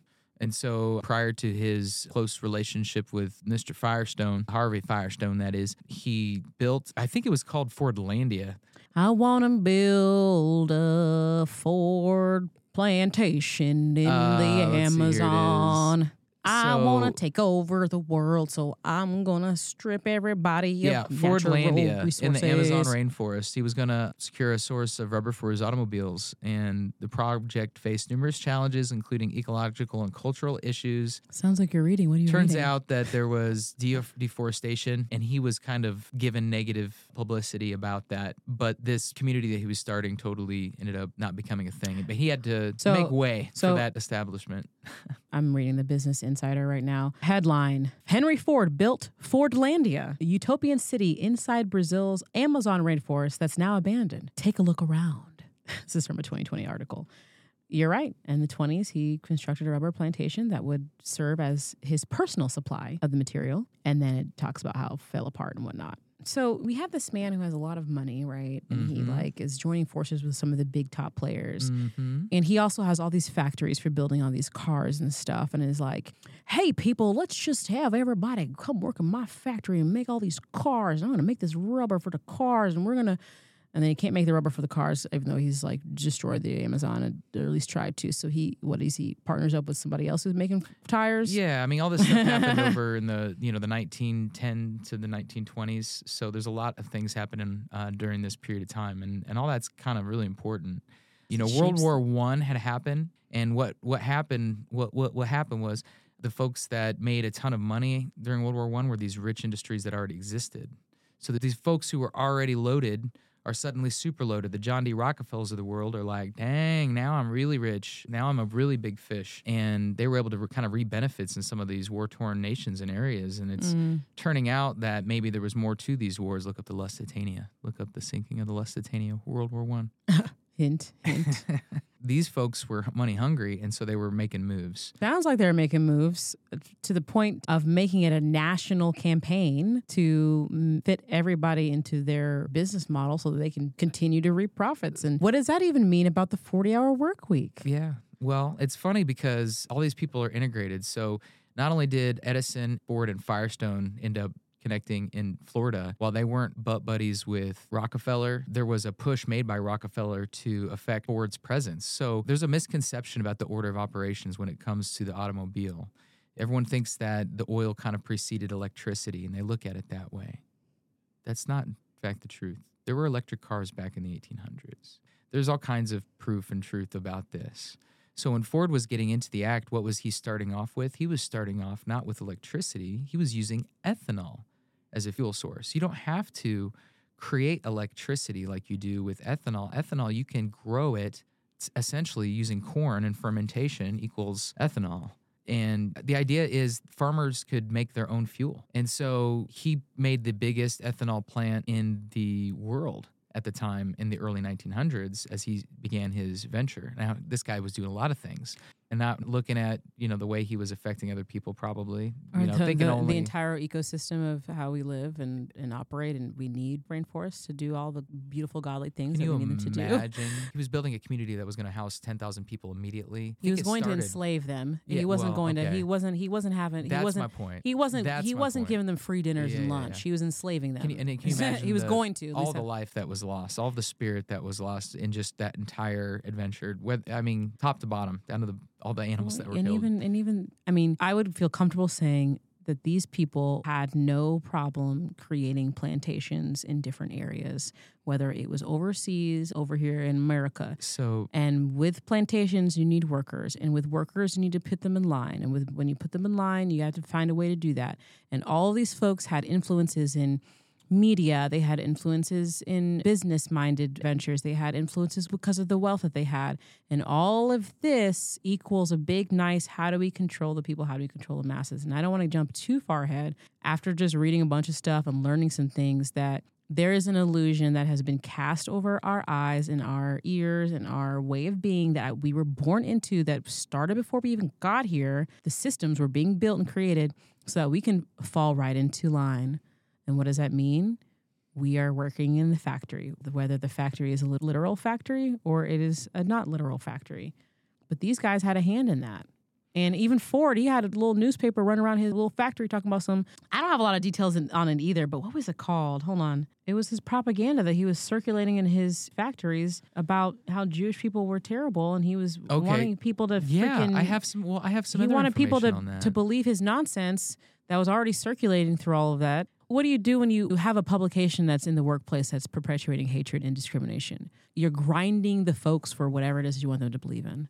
The culture, he's creating a culture there, right? And these folks are going home and talking to their kids about, I heard this on the newsletter that I was sent out of work. And they're having their kids read it at the dinner table, if that's how it went down. I don't know, I wasn't there.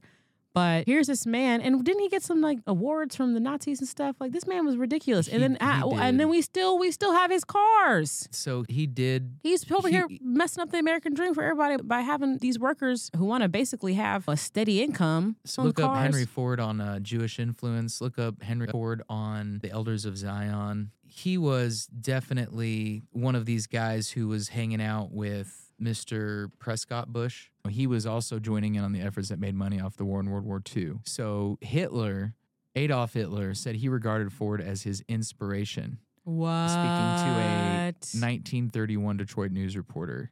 He had apparently a life-size portrait of Ford in his desk and revered Ford, proclaiming that I shall do my best to put his theories into practice in Germany, modeling the Volkswagen, the People's Car, and the Model T. So this corporate infrastructure in which they are building their industry is now being incorporated by one Nazi Germany. In fact, it's been said that Ford arguably provided vehicles that could have been used during the war. If he was friends with that other guy we just mentioned, Why not? Because why not just fulfill our dreams of making money and destroying lives? In 1938, on his 75th birthday, he was presented with the Grand Cross of the Supreme Order of the German Eagle. Gross. Which was the highest honor Nazi Germany could give to any foreigner and represented Adolf Hitler's personal admiration and indebtedness to Henry Ford. That's disgusting. Yeah. I don't want to talk about it. Yeah, I don't really want to talk about it either. I just got to make a point out of it. So this is a guy who helped build our modern Automotive way of living, right? Our need for automotives. You know, and we're talking about Ford Motor Company produced truck for the Nazis, supposedly, and high-tech chemicals were made by USA firms that funneled to Germany the entire war. You know, the Nazis gave Ford their highest award. The United States brought Nazis over here to be scientists and God knows how many departments and fields. It's all terrible, but it does lay track for some of the things that we are talking about when we say the American dream, because it sounds like the American dream has been polluted and been manipulated and been systematically set up by people that are only influenced in making profit off of personhood and you know, and Ford, dignity of the person. Ford's connection to these big business, like you got to look at this stuff. It's important to acknowledge that. And then if we're acknowledging that, what does that mean? I mean, why isn't that being acknowledged, period? It just drives me insane. Anyway, let me continue here. Cars are basically not inherently evil. As a result of all this, we have the automobiles that we're driving today. So what does this all mean now? Right? Rockefeller, Standard Oil, they are responsible. They're making money off the war. Ford is making money off the war. Bush is making money off the war. These people are all now still present through their next generation, essentially. This next generation all holds a position of power over us today. So we're just being metered, like these cars were being metered. Nowadays, it's all about restricting what we have. And with these cars, that was the case. You could have had free energy in the form of ethanol that was available, maybe free energy in the form of electricity. Versus what the car represents today. But instead, we have this car that runs on gas. We have a minimum wage that doesn't compete with the amount of a gallon of gas costs. You have apparently, we had surplus of oil across the globe right before the pandemic, but we still have gas prices that are through the roof. We're being metered. We're being restricted. Now they're talking about cutting emissions, switching to electric when electric was replaced by oil automobile. It's a game. They're just using metrics to meter us, to control us. It's a game. And it is a game. And to what end? What can we do about it? Well, I want to get back to something that you mentioned earlier, you know, Ford's influence over everything. I'm looking at the Business Insider right now, an article from February 1st, 2023. And it talks about the history of the 40-hour work week, and it has the history of the 40-hour work week in different timelines. It starts from 1866 and drops down, and I'm scrolling here, and I'm looking at September 25th, 1926, Ford Motor Companies adopt a 5-day, 40-hour work week. Business Insider. And that is the American dream. That's the American dream. That's how it starts. That's how you get your money. That's how you get your job. That's how you pay for your white picket fence. That's how you pay for your house. That's how you pay for all these things. Ford and his companies stamped that, and it's a history marker. And now we're all following this model, and God love it. Some of us are pushing away from it by doing our own businesses and things like that, and trying to be lucrative in creative ways. You almost have to have a side hustle. 47 hours a week doesn't equal 40 hours a week back when I was a kid. $50,000 a year doesn't equal $50,000 a year. Gas was what? 65 cents, 75 cents a gallon when I first started driving, and minimum wage was $6.30. And, you know, we're up to maybe 15 now, but gas is, you know, through the roof, and some other expenses, the cost of living especially, is the new racket, the new restriction, the new metering. You know, money's made out of thin air. The debt is never going to end, and we're just playing a part in this ride, and we're all being shook up, and it's a part of this play, I think, against the spirit, to keep people bogged down, to keep them worried about all these other factors that are constantly working against them as a part of these systems that we're stuck in, that we're trapped in. And it was all sold as a dream and as an illusion, you know, that the 5-day work week, you know, would encourage workers to go on vacation and shop on Saturday, because Monday through Friday you were working.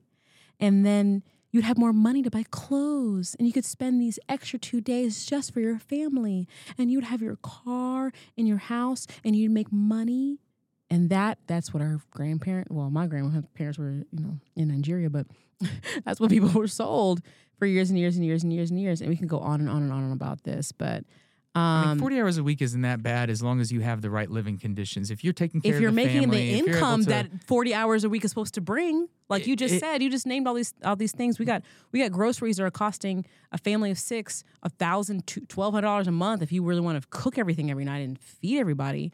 And if you want to cook everything and feed everybody while you're working an 8-hour day, driving an hour to work, and you're picking up your kids and all this stuff, like good luck having any time to do anything spend else. any time with your peoples. That's my life right now. So God bless you. And man, there's so much more to say, but I liked diving into this. First of all, I learned more about your family history and ties into this topic, because it does come close to home a little bit. Franklin being like, or at least people were there doing great things like your grandfather and great-grandfather. But this American dream that we've been sold, it hits close to home. And as we're trying to navigate the world and find our light, find the light through the darkness, realizing that the illusion that we've been fed, or the illusion that's been set, or the illusion that we were born into, we need to break free of that, because it will eventually wear and tear us and weather us. As a reference to a book that I am looking into. But yeah, it's a lot. I love you. I love you too. All the work that you do. It's great. It's awesome. Thank you for working hard. I love you too. I couldn't be doing this work now and a lot of the work that I've been transitioning to without my wife. I'm grateful to be working with children again. And like I said, we're at a point where we've plateaued completely as a civilization in terms of development, especially on the working class level. And it's really important for us to get our foothold. And we can't seem to do that because some of these icons got so big. And they clamp down, and they set the tone, and then they reap the benefits, and it came at the expense of the working class. So the idea is this, I would work whatever it takes to get what I needed, because the money is what matters. The money's not enough. You have to work more than 40 hours is my point. You have to do something. You have to find some kind of hustle, especially today. You cannot make a salary on a minimum wage that can pay for your living. Not even close. $28 an hour is pushing it. With 4 kids, it is such a struggle. I don't know how we do it. And I'm so grateful to be here and to be on the radio and making this happen right now. But we got to figure something out. And it's always going to be that for us and for everyone else that is in our boat. And that is most people. Regardless of, there's a lot of people who have it better and there are a lot of people who have it worse. But most people are having a hard time financially in comparison to the previous decade. I want to jump back into something so we can have it noted. And the 40-hour work week is not necessarily the best. I don't think it's the best. Why? Because I think it's set up for you to spend more time at work than with your family. And you're cranking out money for the business. All that money is not coming home. It's coming to the business, and then you are getting a cut. And it's a small enough cut that you're still struggling to make sure that you have time with your family, that you're not burned out, and that you can pay all the bills, and all the price of everything is rising. So Business Insider did a little article back in February. Actually, first time I even heard about Maryland considering a bill incentivizing the 4-day work week, but it's awesome. But it does give a breakdown of the 5-day work week and why it became so popular in the first place. If you go back to the history, it starts off President Ulysses S. Grant in 1869 issued a proclamation that guaranteed a stable wage and an 8-hour workday, but only for government workers. So again, then there was some more dissolving of the labor union, a couple other unions that popped up. There were May Day strikes, and people were just trying to raise awareness. And in 1890, the U.S. government began tracking workers' hours. The average work week for full-time manufacturing employees was a whopping 100 hours. Wow. 100 hours. That's a full-time work week for the average worker who was working in 1890. Dang. All right. We're talking robber barons. That's the day of robber barons.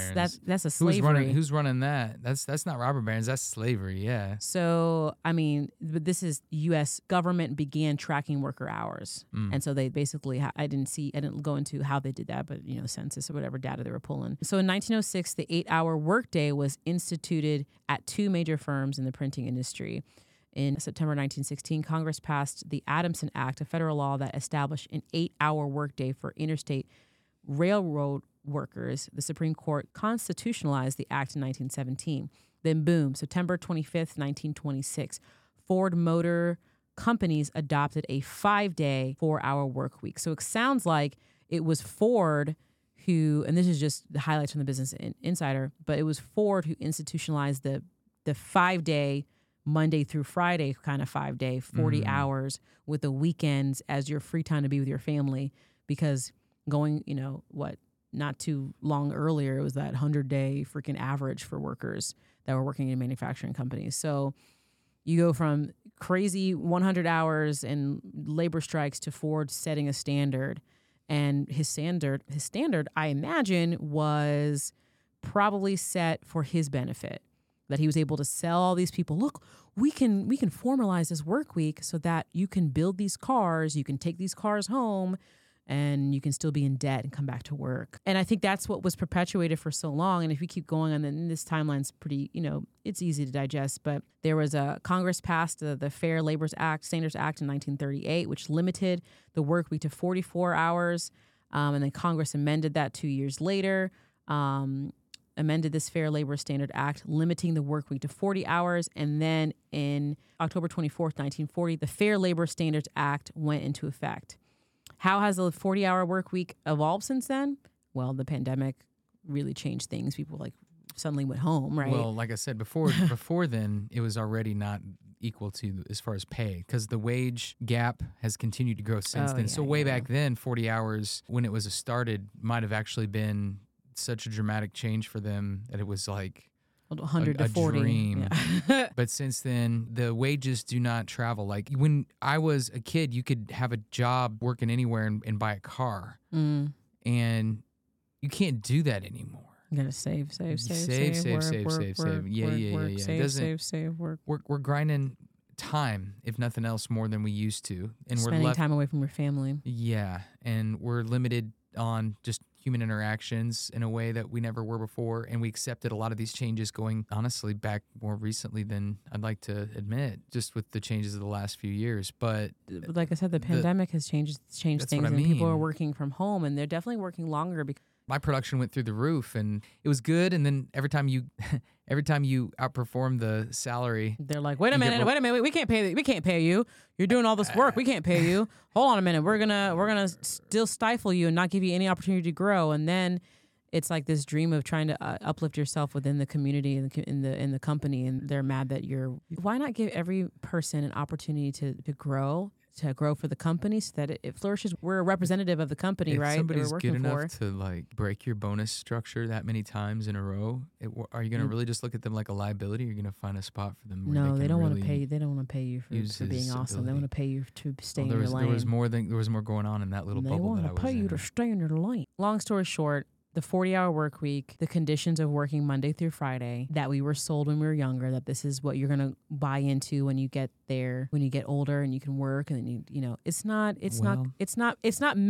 meant for you to, it's not set up so that you can be with your family as much as you want to work. We were not built for this purpose. We were not built for this purpose. We weren't built for this. Not like this. And what's the solution? Entrepreneurship, barter small businesses. You have more control over the way that you... The solution is overthrow some hypocrites and let's make everyone have to work for their wage. Like starting from the top down, there has to be an equity scale. And if you do not put in the literal leverage in your effort as measured by a scale that's everyone, and I'm talking everyone, we got to get the Rothschilds on this scale. We got to get the Rockefellers on this scale.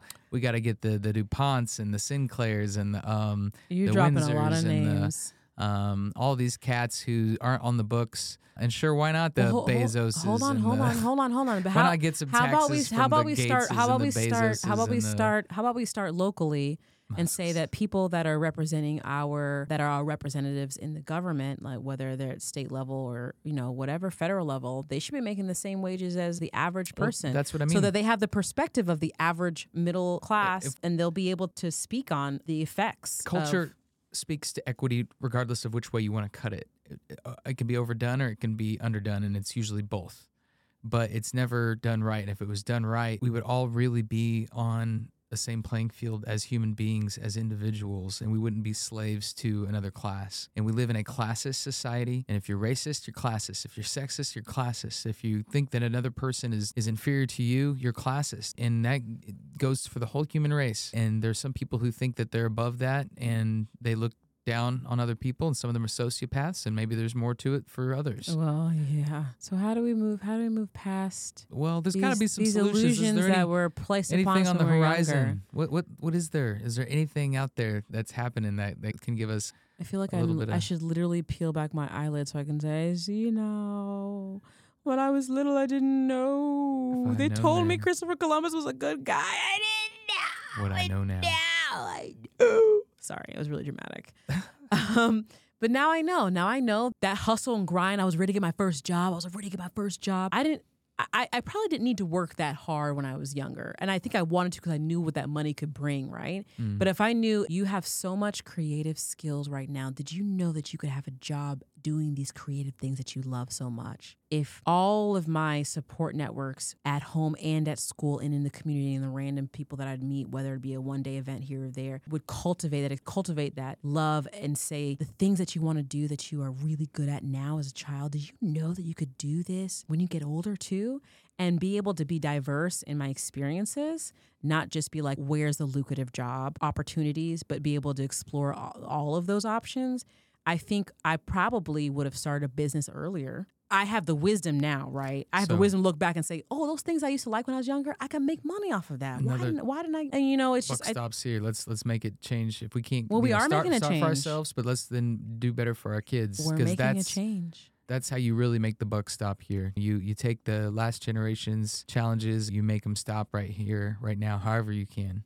I think it's up to us to do that. Whether these guys were good guys or bad guys, that's up for God to decide. It's not really our problem, but it is our prerogative to know where we stand and where we're aligned with the way things are now. And the truth is, all those cats, they capitalized a long time ago, and they're still playing off of that contract, and the juice just keeps getting squeezed, and this rind is dry, man. Who signed us into that contract? We are already wrung out. It is time for change, and the reset that they're talking about, where they meter us even tighter, and we all are own nothing and we're happy. That's not happening. The court of public opinion will always win out. Yeah. And as long as, the Holy Spirit is here, we can spread this like a fire. And I know there's even some news articles of some changes going on. I know I saw somewhere where the 32-hour work week is being implemented. We talked about that Maryland. Yeah, Maryland is the General Assembly. I swear there's some places in the Europe, UK, that are looking at that too. I think they've already started. I think companies are more open to that. What we need to get is the wage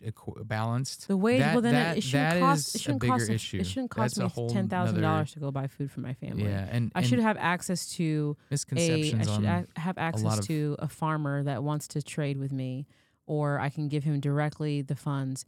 I shouldn't have to worry about farms being burned down and things happening that are suspicious. And I want to just buy, good produce and clean milk from the cow next door. I don't want to be trapped in a system that was set up by people that just want to make money. But unfortunately, that's what we live in. So how do we maneuver through that? Free energy. We need to figure it out. There's enough. The light of God. There's enough out there that's hinting at, if not free, then just much more efficient. We're this close to superconductors. If nothing else, that'll change life for us. But to get these people who are just capitalizing in the name of profit, to get all this price gouging out of the way, to get all the insider trading out of the way, to do audits of the Pentagon, things like that. You want to get into another audits of the Federal Reserve. Thing of I got to do a shout out to Ryan Carter Poston, because that was one of the last conversations before he passed away. And I think people need to be held accountable so that we can stop perpetuating these illusions and force feeding these dreams into children and families and caregivers that is not reality. The reality is we're born into a system that expects us to be enslaved at different levels, at different classes, to the profit of other people. That can be at the expense of our health. the expense of our finances, the expense of our family and network, the expense of our support systems, again, mental health and health. And it's something that, like I said, and I keep going back to it, how we fight back against that and cleverly, not at expense of like our livelihood, but in a way to maneuver through this systems that were set up before we got here. Well, we have to stand up for ourselves too. We have to start speaking up. And I think that that's kind of what this is to a degree. The truth is there's more than meets the eye. Yeah. With things that are ruling our everyday life. This is conditions in which we live in are why were they set in place in the first place? Who did that? Obviously, I think it's going to look and feel different for other people, but surely there's a lot of common themes here that I think a lot of us can agree on. But not to be afraid. This is just a unique thing. We can talk about it too, and that's the best thing about the show and it's great. The people that we are connecting with. Like, hopefully, you might have some solutions, or you might have something that we really need to be thinking about. I did mention this, but I think the barter system is a really, really great one, because what it does is it says, "Hey, you have a talent, you have a skill, you have something to offer this world, and I need that service." And how can we have a relationship so we both are building using our individual skills collectively to build the community around us? And then we take those skills or those projects or those castles we're building, and we go around, in our community, in our different neighborhoods. We lift people up who are lowly. We lift people up that are in need. And this is the spirit that we need to walk into when we are talking about your time, your talent, your treasure in this season of Advent. I want to be able to say, hey, you have great skills over here doing God knows what. Let's say I'm not a carpenter, right? But I would love to meet a carpenter who then wants some, photography. Maybe I can take pictures of the work, that person's done, and then we can trade off of that. Okay, what's the cost of the labor here? And match it up. Make it make sense. Any garage door repairman out there? Oh, yeah. We need photography? Yes. Please, we need some help. I don't think I need a plumber anymore. I think I figured that out today, but I do need a garage door repairman. Yeah. I just need the tools or a new garage door. I will do a shout out to the Silver Arrow photography and hospitality. That is the business that we created, mostly me, but it's a combination of our pays homage to names in our family history that come together to make this beautiful combination of photography services and hospitality, which really encompasses bartending and cocktail creation and mocktail creation, and just that hospitality that comes in that. So that business is up and running, and that is to supplement some of the costs of living. I was like, look, we got to make a business so we can get that money, because in the we have Indianapolis or tri-state, Cincinnati, Covington area, looking for services. You need somebody to work an event for you, serve some drinks. We have the license. We have the means. If you need photography as well, we have everything we need to make it happen. And then some. We can do more than just that. You can find us find us at the Silver Arrow on Instagram. So yeah, I definitely want to close out with saying that despite some of the things we talked about, despite it being like the blinders have been lifted and we're like, what? Do I have to work and slavery and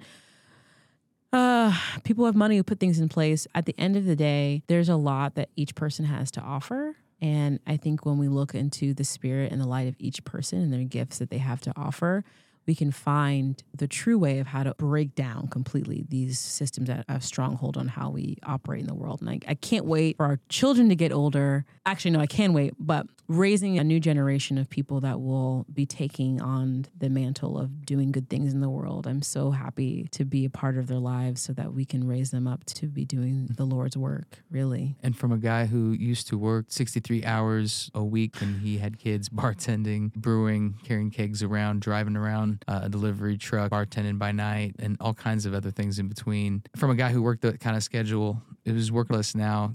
Take some time to slow down a little bit. It's more important than anything. You will find more peace of mind out of taking that time than you will putting that time off. And by the time you catch up to it, it could be too late. So I'm looking forward to a long life, as long as I can have hypertension, and overworking yourself and all that stuff is the quickest way to shorten your fuse. So please find a way to take a deep breath. Slow down. I use my slow radio voice. Slow down. Relax. And you know what? Once you go chill, you never go thrill. Find your joy And your joy is not just one thing. What is your joy? What makes you happy? What gives you peace? What gives you serenity? What gives you calm? What gives you strength? What gives you power? And not power of man, power of God and the Holy Spirit. What gives you that drive and what gives you that creative inspiration to create, to produce, to make, to give back? Center yourself in the Holy Spirit if you can. Always keep 2 eyes closed and 1 eye open on the light that's shining behind our eyes. There's more than meets the eye, always. So many eyes. Your third eye is the other eye. Eye and eye. Your third eye. What about, that should be an episode on the third eye, the calcified third eye. Oh, the pineal gland. Oh, the calcified third eye. Stay tuned for more episodes. Thanks for joining us, Contact everybody. us. If you guys have thoughts or anything you want to help us carry on this conversation, maybe in another episode, we're really looking forward to doing some more feedback with everybody. I definitely want to be able to bring some people into the conversation just to highlight some of the things that we're not experts on. I think that'd be really cool. We are finally up on Spotify, so please be on the lookout. And Woo! you can also, of course, find us. This light of ours on Instagram, truthglows@gmail.com. You can find us at themarionsiren.com. That's www.themarionsiren.com. That's where you can find us. That's where you can find this light of ours. Can you let's get a prayer on the way out of here. Let's be specific this time. Let's find something relative to the subject.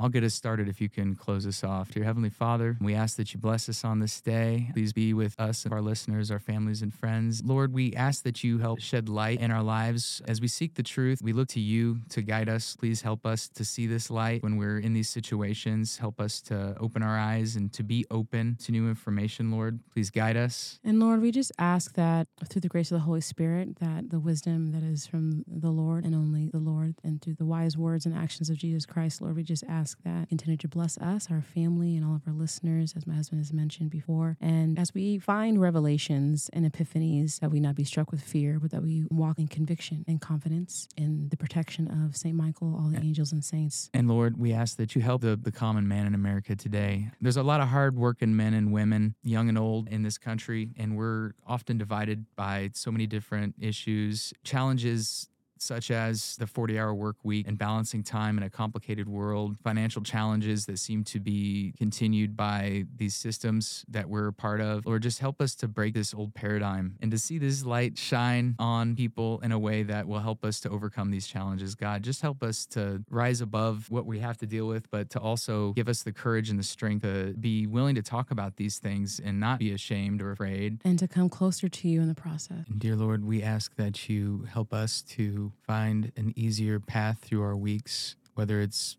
less hours out of the week or more pay or a combination of both, Lord. Anything would certainly help a lot of people find more balance in their life and time to spend with their families, Lord. We ask that you really just lift the chains that bind us, lift these things that are restricting us. This is an abundant world, Lord, and we shouldn't be made to live as though it is full of scarcity. You made this world for us, Lord. Amen. It is important that we realize our true power and our true gifts, and to not be afraid and to not hide our light when they shine so bright. God, just help us to embody the Spirit. We ask this in Jesus Christ's name.